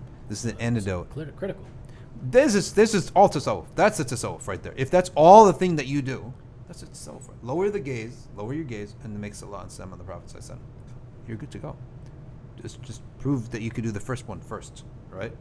That's it. You know, That's it. they're talking about Tariqahs and all this. Lower your gaze. Okay? It's not going to make a difference how many bay'ahs you have. You're not going to benefit from this if you're not lowering your gaze. Of course, I'll tell you where the value of shuyukh is. These shuyukh, they're what are they? They're people who are so pious. Their dua is so valuable. That's what you want to get. Right? That's what you want to get. And these shuyukh, some of them, like let's say Habib Omar, Hafidhullah, how many hundreds of thousands of people they want to be the murids of Habib Omar? So they take on the awrad and the adhkar. Do you think he knows every single one of their names? So I asked one time, well, how does this actually work? How do you have how many disciples? You don't even know who they are. He said, the sheikh, he says, oh Allah, I have now too many people coming. Right? So I send this dua up. He sends a dua up for all of them, even those who I don't know. And that dua will reach that person when they need it and when they're ready. That's how it works. And if you ever wondered, I don't understand this idea. I have a sheikh and he's 7,000 miles away. How does this work? Well, it does work. It does work. If you truly are sincerely intending to benefit from that sheikh, the biggest thing you can benefit from is dua, because we believe they're extremely pious. This is a wasila that we promote. Didn't the Prophet ﷺ himself said to Umar ibn Khattab, don't forget us in your dua, when he sent that first group out to Hajj and the Prophet ﷺ didn't go, right? He sent them, or was it Umrah or something, right? And the Prophet did not go and they went, and he said, do not forget us from dua. And even said, Umar, me make dua for you, right? Subhanallah. What was the Prophet teaching us? Because the Prophet must do it once to make it firmly, clearly a sunnah. Asking others for their dua. Now, dua from parents is number one. From your mother is one of the things I was taught right away is that when you're going to take a sheikh, you can love your sheikh as much as you want, but you better have birrul walidain is far more important, right? That's number one. The parents, number one. Number two, the pious, but also the victims, the elderly, the vulnerable, the sick, the people that are on the fringes of society. Nobody cares about them, right? They might not look pious, but at that moment, he has the empathy from Allah. So he has a ra'fa. Allah's being, their dua is special. So wasila of seeking people's du'as is one of the greatest reasons why having a sheikh is valuable. There's one tariq I know of that their dua that they do after several times a day after every wird is yourself, your parents, your teachers, all the murids of the tariq, and then the generality of the Muslims. So if there's 10,000 or if there's 100,000 or if there's 5,000 murids, that's 5,000 people who are making dua for you every single day. That's beautiful. And specifying you as brethren in that, subhanallah, based on that, just that connection. And so what's better than that? And the only unfortunate thing is that the relevance for this for many of the audience members is very low, because there aren't shuyukh around in the Western Hemisphere. There are not a lot of shuyukh around. There are the middlemen. Yeah. Right? Like, most of imams are the middlemen. He'll introduce you to the concept. Maybe he can introduce you to go there, right, and visit the shuyukh. But a lofty term for that would be muqaddims. That's like the official term. But even if it's not official, but in essence, it's the same thing, that they're middlemen, introducing you to the concept, introducing you to the idea. May not be the actual sheikh, themselves. But introduce you to the concept. So that's why, in a sense, discussion about shuyukh has a limited relevance. Right. But what I'm hearing from all of this, right, is especially in today's time, the sort of balanced way of tasawwuf, it makes the most sense, because a lot of people hearing things like, once I get through Imam Maulud's book, for example, the diseases of the heart, like, it's going to take me a lifetime, so I don't even need to worry about the idea of a sheikh or think about the idea of a sheikh, right? And so they dismiss that whole thing. And then there's the other side where it's just like, okay, even in order to start, I need a sheikh. Yeah. Right? So the middle is the best thing. You have to understand there's this idea of having a sheikh is like, what is it? We need good suhbah. Yeah. Right? Good companionship. Now, if someone, he knows how to build a Lamborghini, and you still don't know how, to build a little race car, like, these go-kart. Okay? Does that mean that, I'm not even going to go meet him or sit with him or listen to him until I can first build a go-kart? No. you still want to go and strive and keep their company, because if you hang out with someone who's building a Lamborghini, you're going to be building a regular car much faster than you're going to be building a go-kart, right? So this logic is not correct. Right. Especially when the rest of the guys in his garage know how to build cars. Yeah. And now they're your friends. That's true. Exactly. And the thing is that you're gonna move on. It's not just about learning too. It's about love. If you see a real sheikh, and these are the real pious people, their aqeedah is sound, their ibadah is sound, there is a charisma around them, and there is a barakah around them, and there is a blessing in their company, and you love it, and you just know it when you see it. And if you don't know it and you know what I'm talking about, then you will one day, inshallah, if you ever see them, if you ever meet them, and if you ever sit with them, you feel something different. And these are Ahlullah, these are the people of Allah subhanahu wa ta'ala that you feel such a sakina in their presence. And it's very unfortunate. One of the unfortunate things is that the population of the ummah has expanded so quickly, right? And so far and wide that a person may go their whole life, they never meet one of these mashayikh, right? Never meet one of these mashayikh. So that's one of the relevancy of these types of discussion goes a little bit down when people don't have a chance to meet any of these shuyukh. And you know, right? Sheikh, one of the things that I've observed in my 20-something years as a Muslim is that the people that are like this, they tend to be in back home landia, right? And even the ones that are from the West leave and go to a Muslim land. So yeah, you're not going to find a lot of people like that in the West. I don't know how much it takes for someone who's truly pious and truly living the sunnah to survive in a Western country. It's got to be super taxing. It's very taxing, and they're also oftentimes you're completely not respected. No one will benefit from them. Right. So the fact that we live here for whatever reasons we live here. We were born here. Our parents brought us here. Whatever it is, this is where we're living. It's one of our tests that we 100%. Don't have easy access to a lot of things. We don't have masjids on the corners. We don't have easy access to wudu facilities at work. We have to work through Ramadan. Our day of gathering is a work day. It's not a weekend day, and there aren't a lot of truly pious spiritual people around and who can lead us. And that's why we have to do a lot of da'wah, because if we think that our deeds are going to get us to salvation, it's not. Our ibadah may not, most likely will not. We better be doing some serious da'wah, right? Because da'wah, if you save a person, the Prophet said, not save a person, but Allah guides a person through you. لِأَنْ يَهْدِي بِكَ اللَّهُ رَجُلًا وَاحِدًا خَيْرٌ لَكَ مِنْ حُمُرِ النِّعَمِ. The Prophet told Sayyidina Ali, to guide, that if Allah guides through you, one person is greater than the greatest wealth of the world. So we may not attain anything because of our deeds, but maybe we may get some of Allah's fadl by helping others, right? Maybe that'll make the difference for it. That's why you have to do da'wah, right? Da'wah is just so critical, and I can't stand Islamic organizations. Maybe there's a reason for Allah's wisdom that all the emphasis is on developing of themselves. How? When you have people that your own aqeedah tells you is min ashab an-nar. That's your belief. That's our belief. The neighbor next door, min ashab an-nar, that's what you believe. He knows about Islam. Yes. Oh, what does it take to take the da'wah? This is the traditional, our opinion. You know that there is someone called Muhammad sallallahu alaihi wasallam that called to the worship of one God. And that's it. That's all that's necessary for you to be mukallaf. Now that you know that, okay, you're mukallaf. You're mukallaf and you're not answering that call. That means, where is your future? To Jahannam. So we know that, and we're not doing anything about it. Now Allah judges by common decency as well. We're going to sit and we're going to meditate and we're going to try to develop spiritually, and we're not going to even lift a finger. And at this doesn't mean to say that you go knocking on the doors like the Jehovah's Witness. Even though they, I was thinking of another group, but no, they're doing da'wah to Muslims.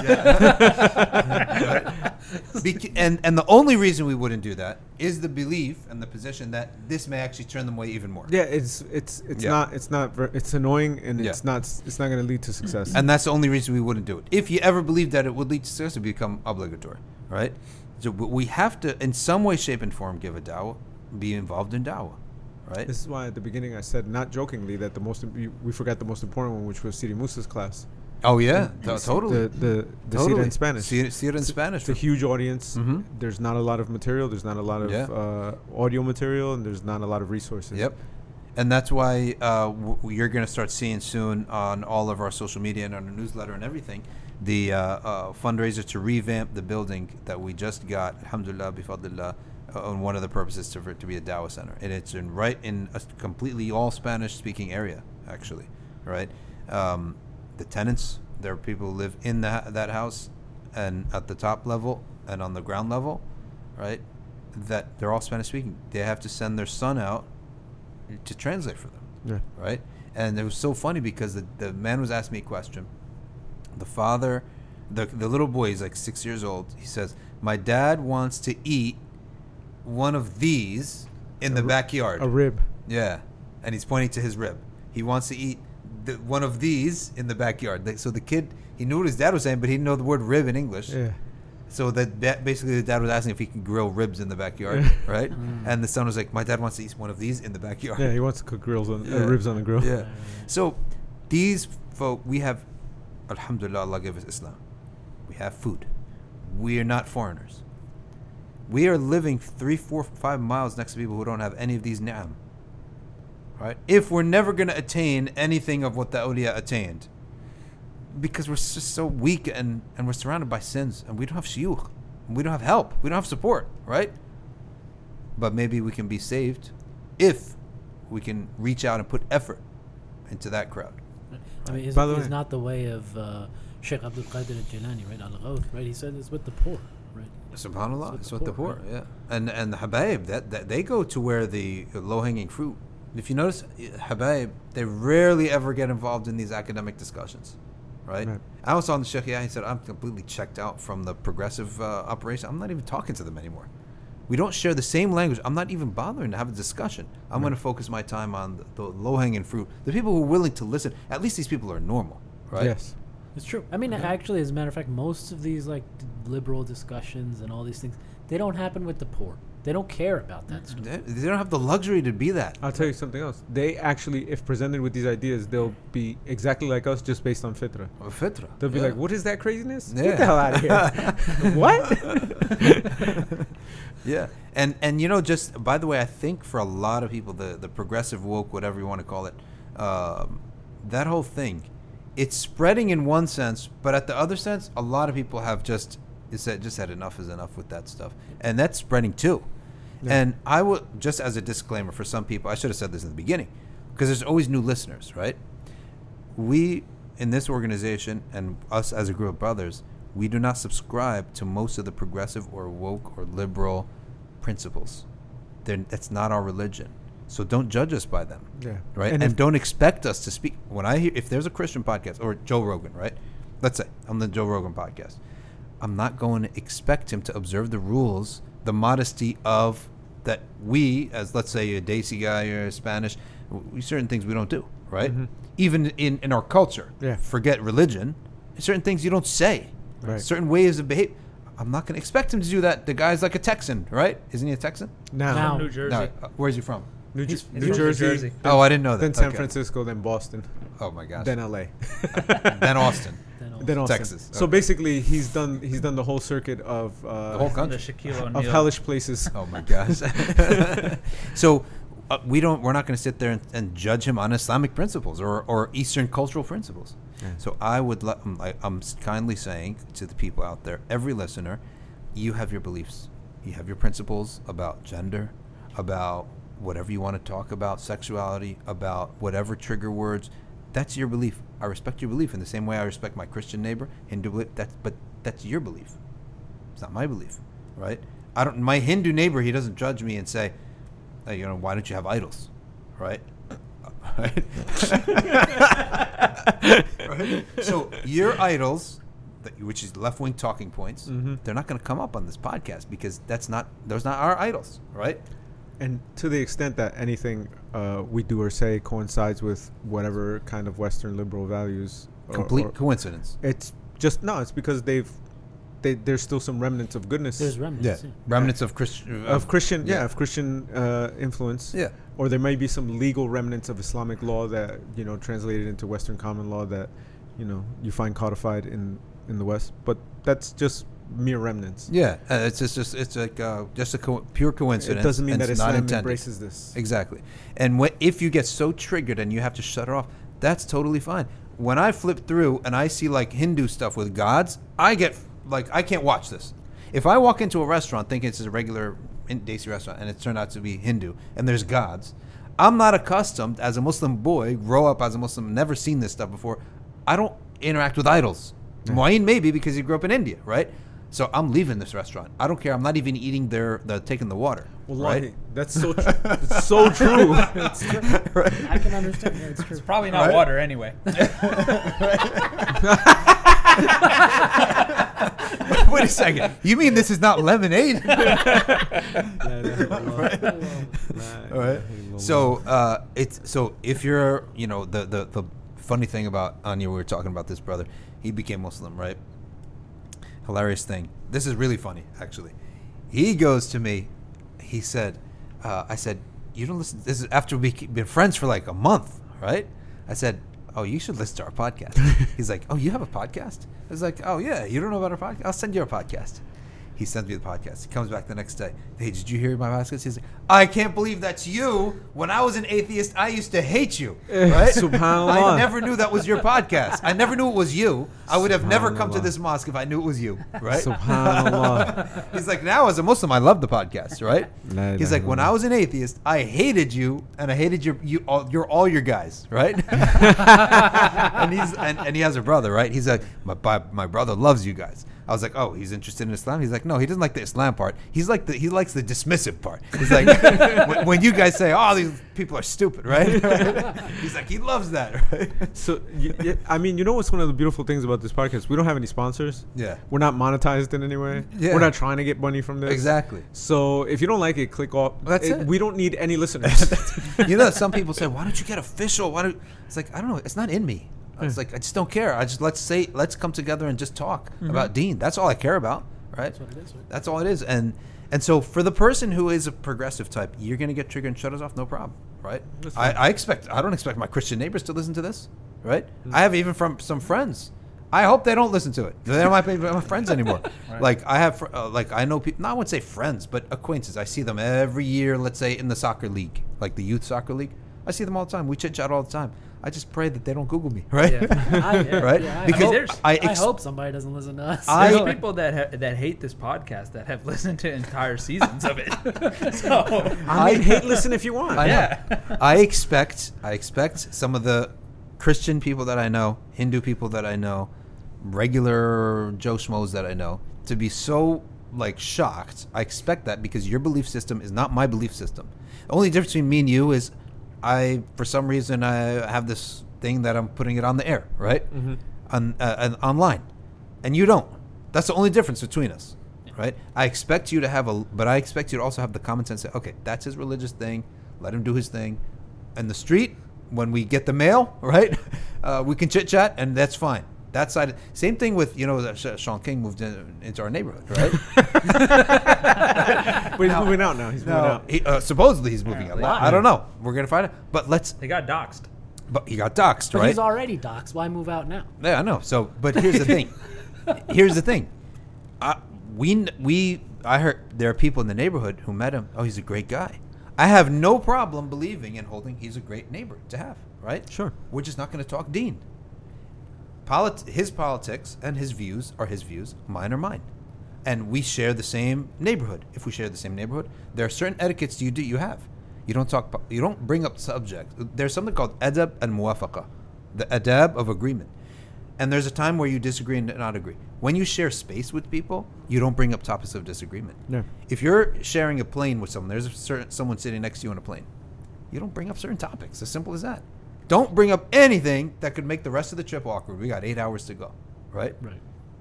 and we got to share this space. This is called adab al-muwafaqa, the adab of agreement.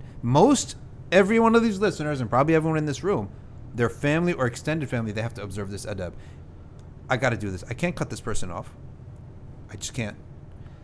When we get together, we could talk about X, Y, Z. We're not going to talk about A, B, and C. Yeah. That doesn't mean I don't believe in it anymore, right? But it means that insofar as I'm forced to be in this situation, whether it's a neighbor or someone on a plane or a coworker, we're not going to talk about this, right? I will say one thing to go back, right? Yeah. We have actually received reviews on. So there's a bunch of iTunes reviews. There's one negative review. It's hilarious, actually. They had listened to a bunch of episodes. They're like, I've listened for a season and a half, but I can no longer take their smug attitude. Right? Alhamdulillah. How are we smug? We're like... So I want to say to that. I am. I want to say to that because do not confuse our ghayra with regards to the deen to be arrogance. We are the most humble people in the world. Now you know where the smug attitude comes.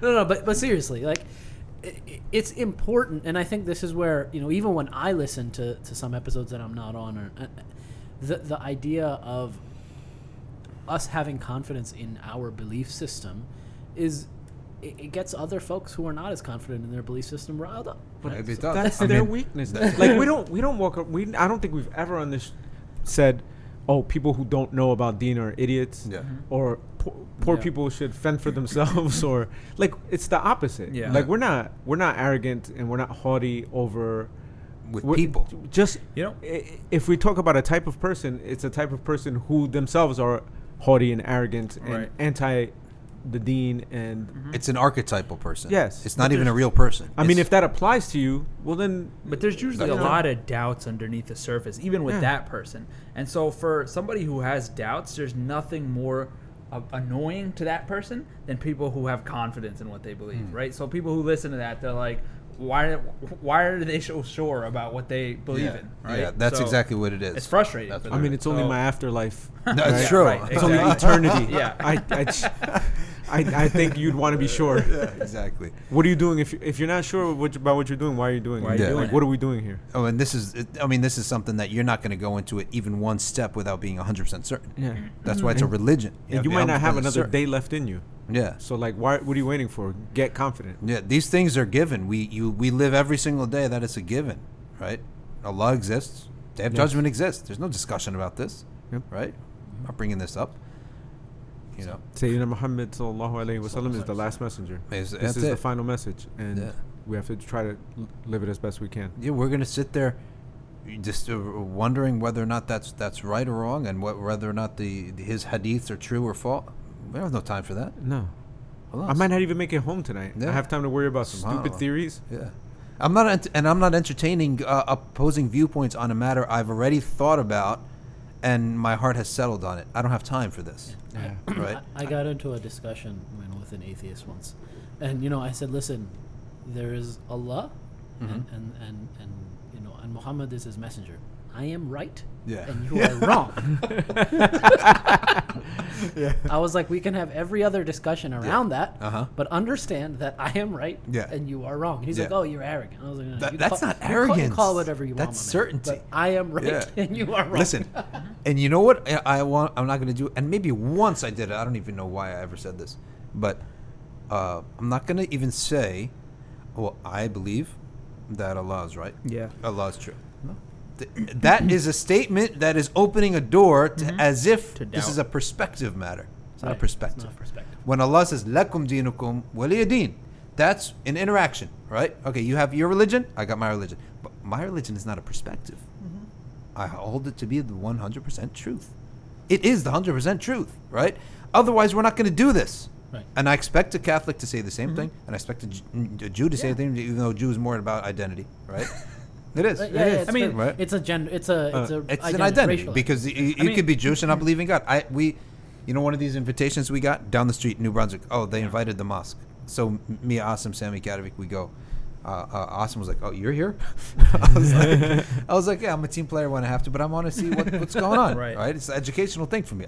I need to know this synagogue down the street, because also we wanted to buy it too, right? So we wanted. It's a nice thing with the dome. It's a Spanish style. Oh, I know that. Right? It started as a Sephardic synagogue. Yeah. Then I came to learn that the Reform Jews bought it. I get to the Reform Jews. We're chit-chatting with the people, right, afterwards. God doesn't believe in God. He said, I'm an atheist. I was like, then what are you doing in a synagogue? He said, well, this is the only place I can make friends. I like the architecture. Right? No, he said, it's the only place I can make friends. Right? I was like, wow. So Judaism, you don't have to have any belief, right? You're still a Jew. Yeah, if you're Reform or liberal, like I know this Jewish person that said that Jews can practice Buddhism because it doesn't involve worshiping another god. And I was like, okay. Listen, they're Okay. Listen, and Jews were gonna like this because Jews, one thing, they have a good sense of humor about their own selves, right? This is a funny joke actually, but you have to know some verses of Quran. Okay, We're gonna get canceled. We're gonna get canceled. Sad's like, hit the pause button. Listen, this is a hilarious joke. We have this iftar, and it's like interfaith iftar. Okay. There's this kosher table, right? Kosher food. So me and Farouk are sitting there, and the iftars, I think maybe it was even just open house because it wasn't even iftar, it was just open house. I don't know. So we ate the regular desi food, right? And then we hover around to the kosher table, said, let's try this food. Let's try kosher food. We never tried it before. We get there, and me and him are not talking, right? He said, I have a question. Because it's Eastern European food. Mm-hmm. It has no taste. Okay? And they know this. So he goes to me, listen, doesn't the Quran say that the Bani Israel, they asked Moses, they said, oh Moses, back in Egypt, right, we used to have onions and garlic. Mm-hmm.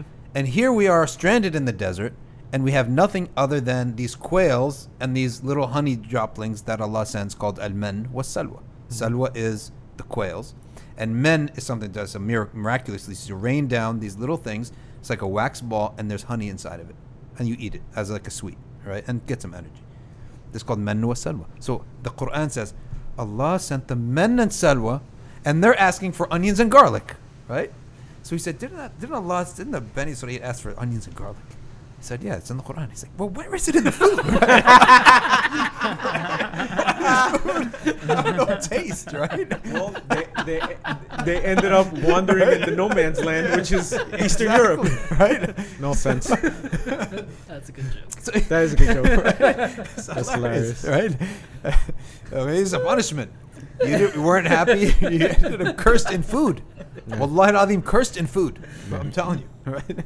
By the way, it's not even quails and honey. Yeah. It's just like potatoes and I know. whitefish. So now you don't even have the quails and the honey. Yeah. Right? Yeah, whitefish and potatoes. Remember Sufi Shrines when we did the podcast? Yeah. He said, let me take you to this kosher style restaurant. Like, what is a kosher style? It's like it's not necessarily kosher. It's not run by Jews, but it's Eastern European style food. Katz's Deli is like it's that. kosher style. Got it. It's not actually kosher. Yeah. So we're eating, and I'm like, Sharif, what the hell is this, right? Like this bagel and lox, it doesn't have any salt, right? Like even salt? Is there rules on this? Right? All right, shall we wrap it up before we can call it? No, what is the rule on having? I thought they have a lot of salt. They salt the meat to get salt all the the blood out. Okay, but what about the actual food? Why is there salt? Kosher style food has no salt. You know who's good to talk to about this? Who? Sulaiman, Ken. Oh, because he's from Russian. He's Russian, Yeah. formerly Jewish. No. But he Russian Orthodox. His family's Orthodox. Okay. But it's the same diet, basically. Okay. It's, people say kosher food. They really mean It's Eastern European food. They really mean Ashkenazi food Yeah. from Poland and Russia. Yeah. And Ukraine. They don't. It's not Jewish food because Jewish food is Moroccan. Yeah. There's Moroccan Jews. Mediterranean. And I'm sure they cook really well. Oh yeah, that's true. And there's Sephardic Jews. Sephardic. Yeah. I'm sure they cook really well, like Spanish people. It's Ashkenazi diet.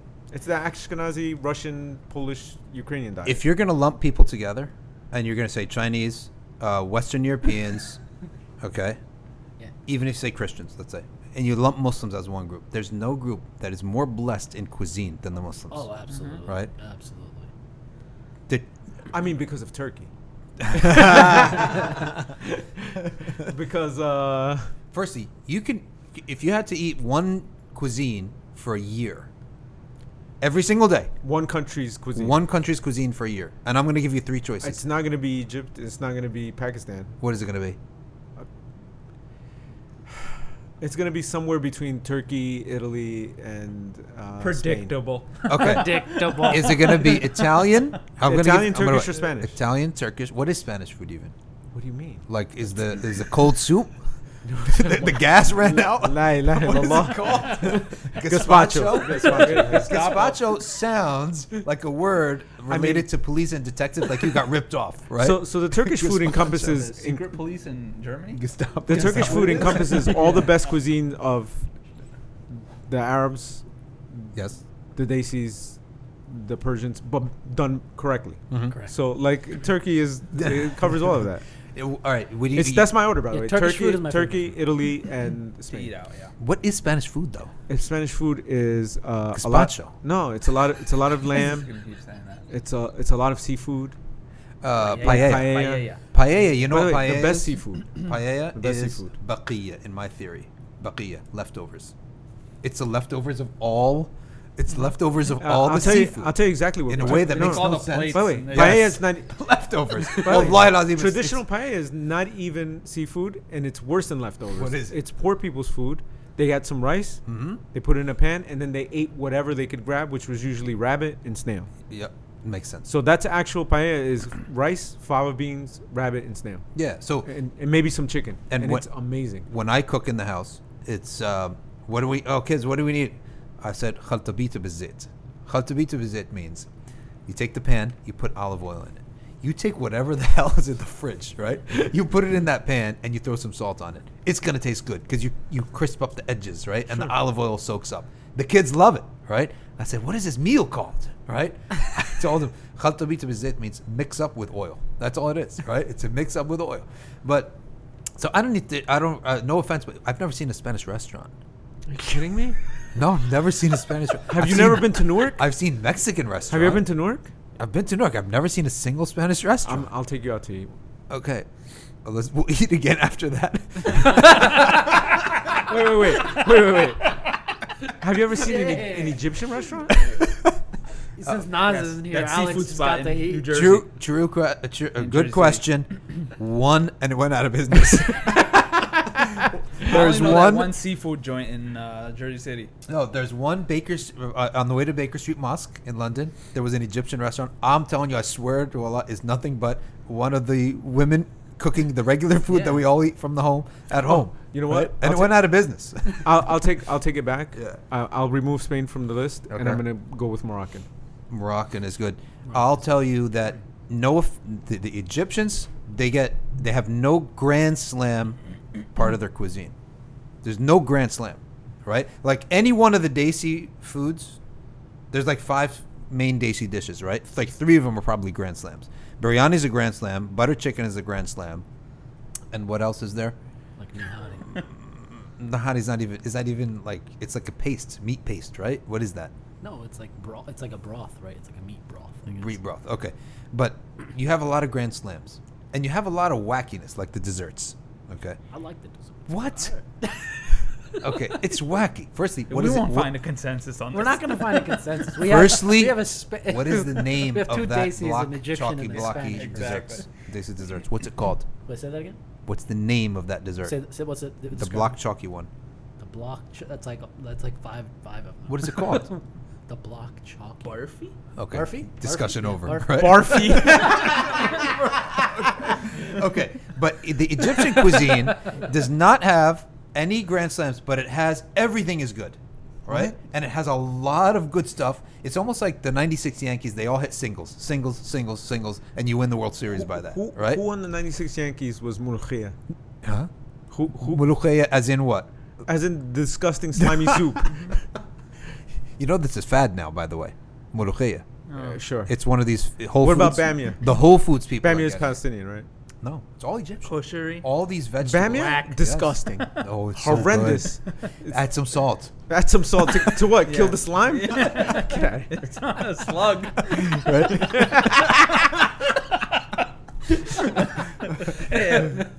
Now, you never get excited about Egyptian food, but they have so many. And I'm not a fan of Egypt in a lot of ways, but growing up, we only ate Egyptian food. Not on principle. We ate pizza sometimes, right? But this is what my mom knew how to cook. Right.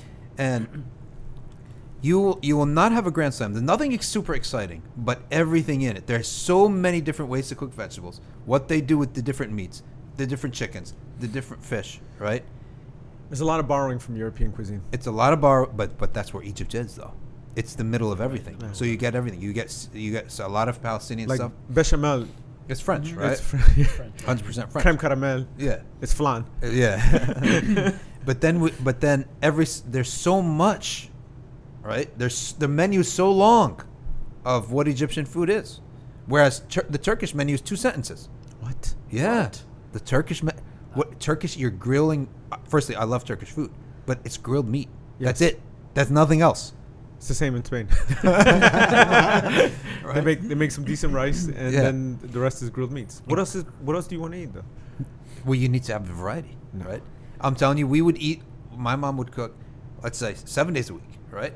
And we would eat the same food again, the same like type of dish again, like 4 months later. That's how much food, so many things that Egyptians could cook, because we have so many greens. We have all the farmland there, right?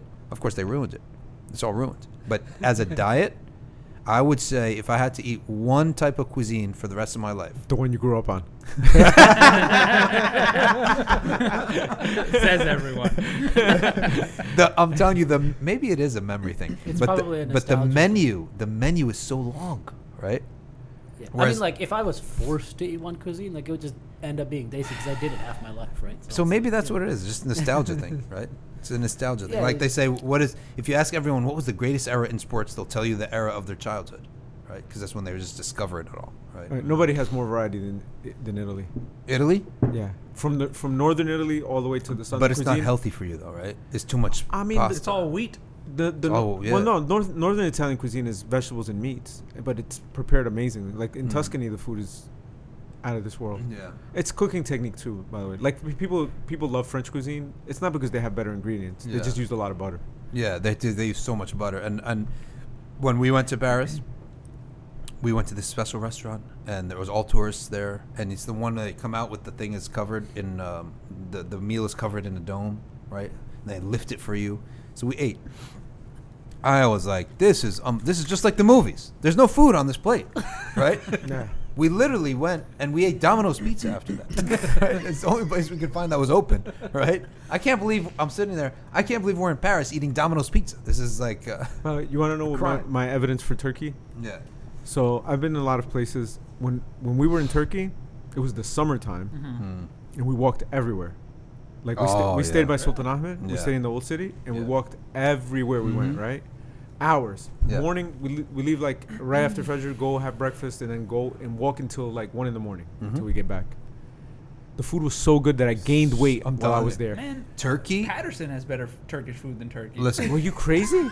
Turkey is eating. Istanbul has amazing food. Turkey is. Istanbul. Tell me if I'm right or wrong. Turkey is praying in the masajid, walking and eating. Yeah, that's Turkey. Is that where we're all moving? Huh? Is that where we're all? Oh, their new mayor is giving everyone a hard time. Istanbul mayor, but the food was so great. My memory of Turkey is so awesome. You guys, I don't know if you remember this, but when did the euro come out? Was it 2001, 2000, like or 2000? A long time ago. Right. So it was the year that currency came out, right? It was January or December. We land in Turkey. The hour that we landed our plane, it started to snow. And it started to snow the biggest storm that they'd had in like 60 years. It was historic. Oh. I'm telling you, at nightfall, I was in an old hotel that didn't even have screens on the windows. Opened the window. This was around like middle of the night. And we could see the Sultan Ahmed like from far away. And you had flakes the size of your fist coming down. I was like, this is like a mystical experience. Wow. It was a complete mystical experience. The place was covered all white. Now imagine walking through Turkey with these all white domes. Now, what did we do? The shawarma, it was still like late 90s or early 2000s, the shawarma was still cooked on the street with wood, right? Wood-fired shawarma. And then we would eat shawarma, keep walking. It was cold, right? And now the one thing I thought was actually like mental illness was wudu in cold water, right? You know how they don't have bathrooms. You make wudu in the fountains outside the mosque. I thought this is mental illness, right? They're like, well, let's try it. We did it. I'm telling you, nothing is more refreshing than a cold water wudu in the winter. Allahu Akbar. Right?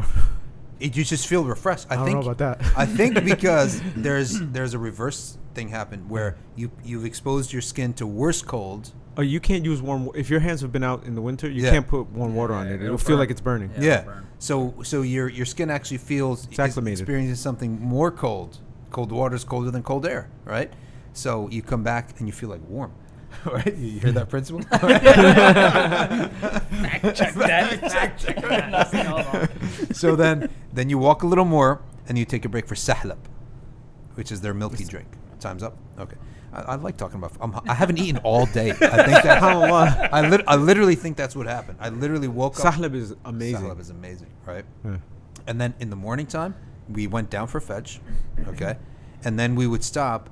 The bakers would start opening up the tea. The breakfast is so good. Oh my gosh. The breakfast is so good. The tea and their bread with sugar, and then you go to the hotel and the breakfast is set out. Nobody has more breakfast. Chapter on gluttony. No. This is why you need the Shadli Tariq over there, because it's to quote, eat a whole sheep and make give a lot of shukr. Yeah. So this we start off on Tasawwuf, and then the dam broke. This was like a very serious podcast, and a Dini podcast up till about the last. I guess we're going on the last 15 minutes. We started 20 talking minutes. about Jewish food. That's when we were talking dawah, and then the Jewish food joke came in, and then we just started talking about food. Because I think you're hungry, Sheikh. It's literally I've had a granola bar all day, but the dam broke, and we ended up doing this. But alhamdulillah, it was good. Jazakallah khair. And this was any last remarks, everyone? All good, Sad? I have some last remarks. I will say, I think we said it in the beginning. One of the easiest things to do is, register for. I'll do a little bit of a thing for Safina here. Register for our semester is starting next week, so you can register for the ArcView Basic or the ArcView Plus classes online. There's a number of courses there. Tasawwuf is not being taught in this year, but the videos are there. The videos are there that you can always go back and listen to. One of the classes on Tasawwuf, and inshallah, once you're part of the community and once you're part of the suhbah of it, it's very important, and so you will get a lot from it. So I think that's my closing remarks. Go ahead. All right, jazakumullah khair. Subhanak Allahumma wa bihamdik. Nashhadu an la ilaha illa anta. Nastaghfiruka wa natubu ilayk. Wal asr. Inna al-insana lafi khusr. Illa alladhina amanu wa amilu as-salihat wa tawassaw bil haqq wa tawassaw bis sabr. Wassalamu alaykum.